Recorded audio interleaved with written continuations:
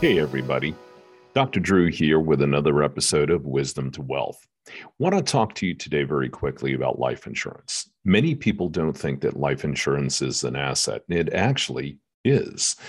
The problem is that you have too many individuals that are running around out there just getting licensed, and they're always told to do one of two things: either sell term insurance or sell final expenses. Why? Because it's easy to do. It's a very quick sale.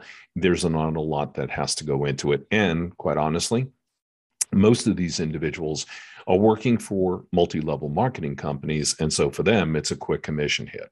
You need to be thinking about what's in the best interest of the consumer. For the consumer, it is all about an investment, and it's an alternative investment. More importantly, life insurance is really based upon need.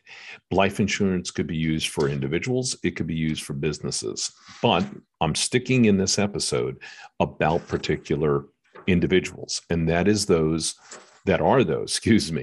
really from the construct of retirement.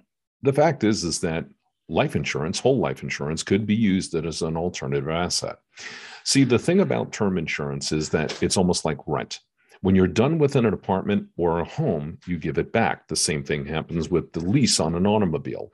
When you're done, and you just return the item. That's it. You don't use anything in term insurance, unfortunately, until you pass away. And too many people are getting term insurance and they're not passing away. And who winds up winning are the insurance companies. Listen, I'm an insurance agent, but I'm going to do what's in the best interest of my client. So when it comes to life insurance as an alternative investment, permanent or whole life insurance actually builds up cash value.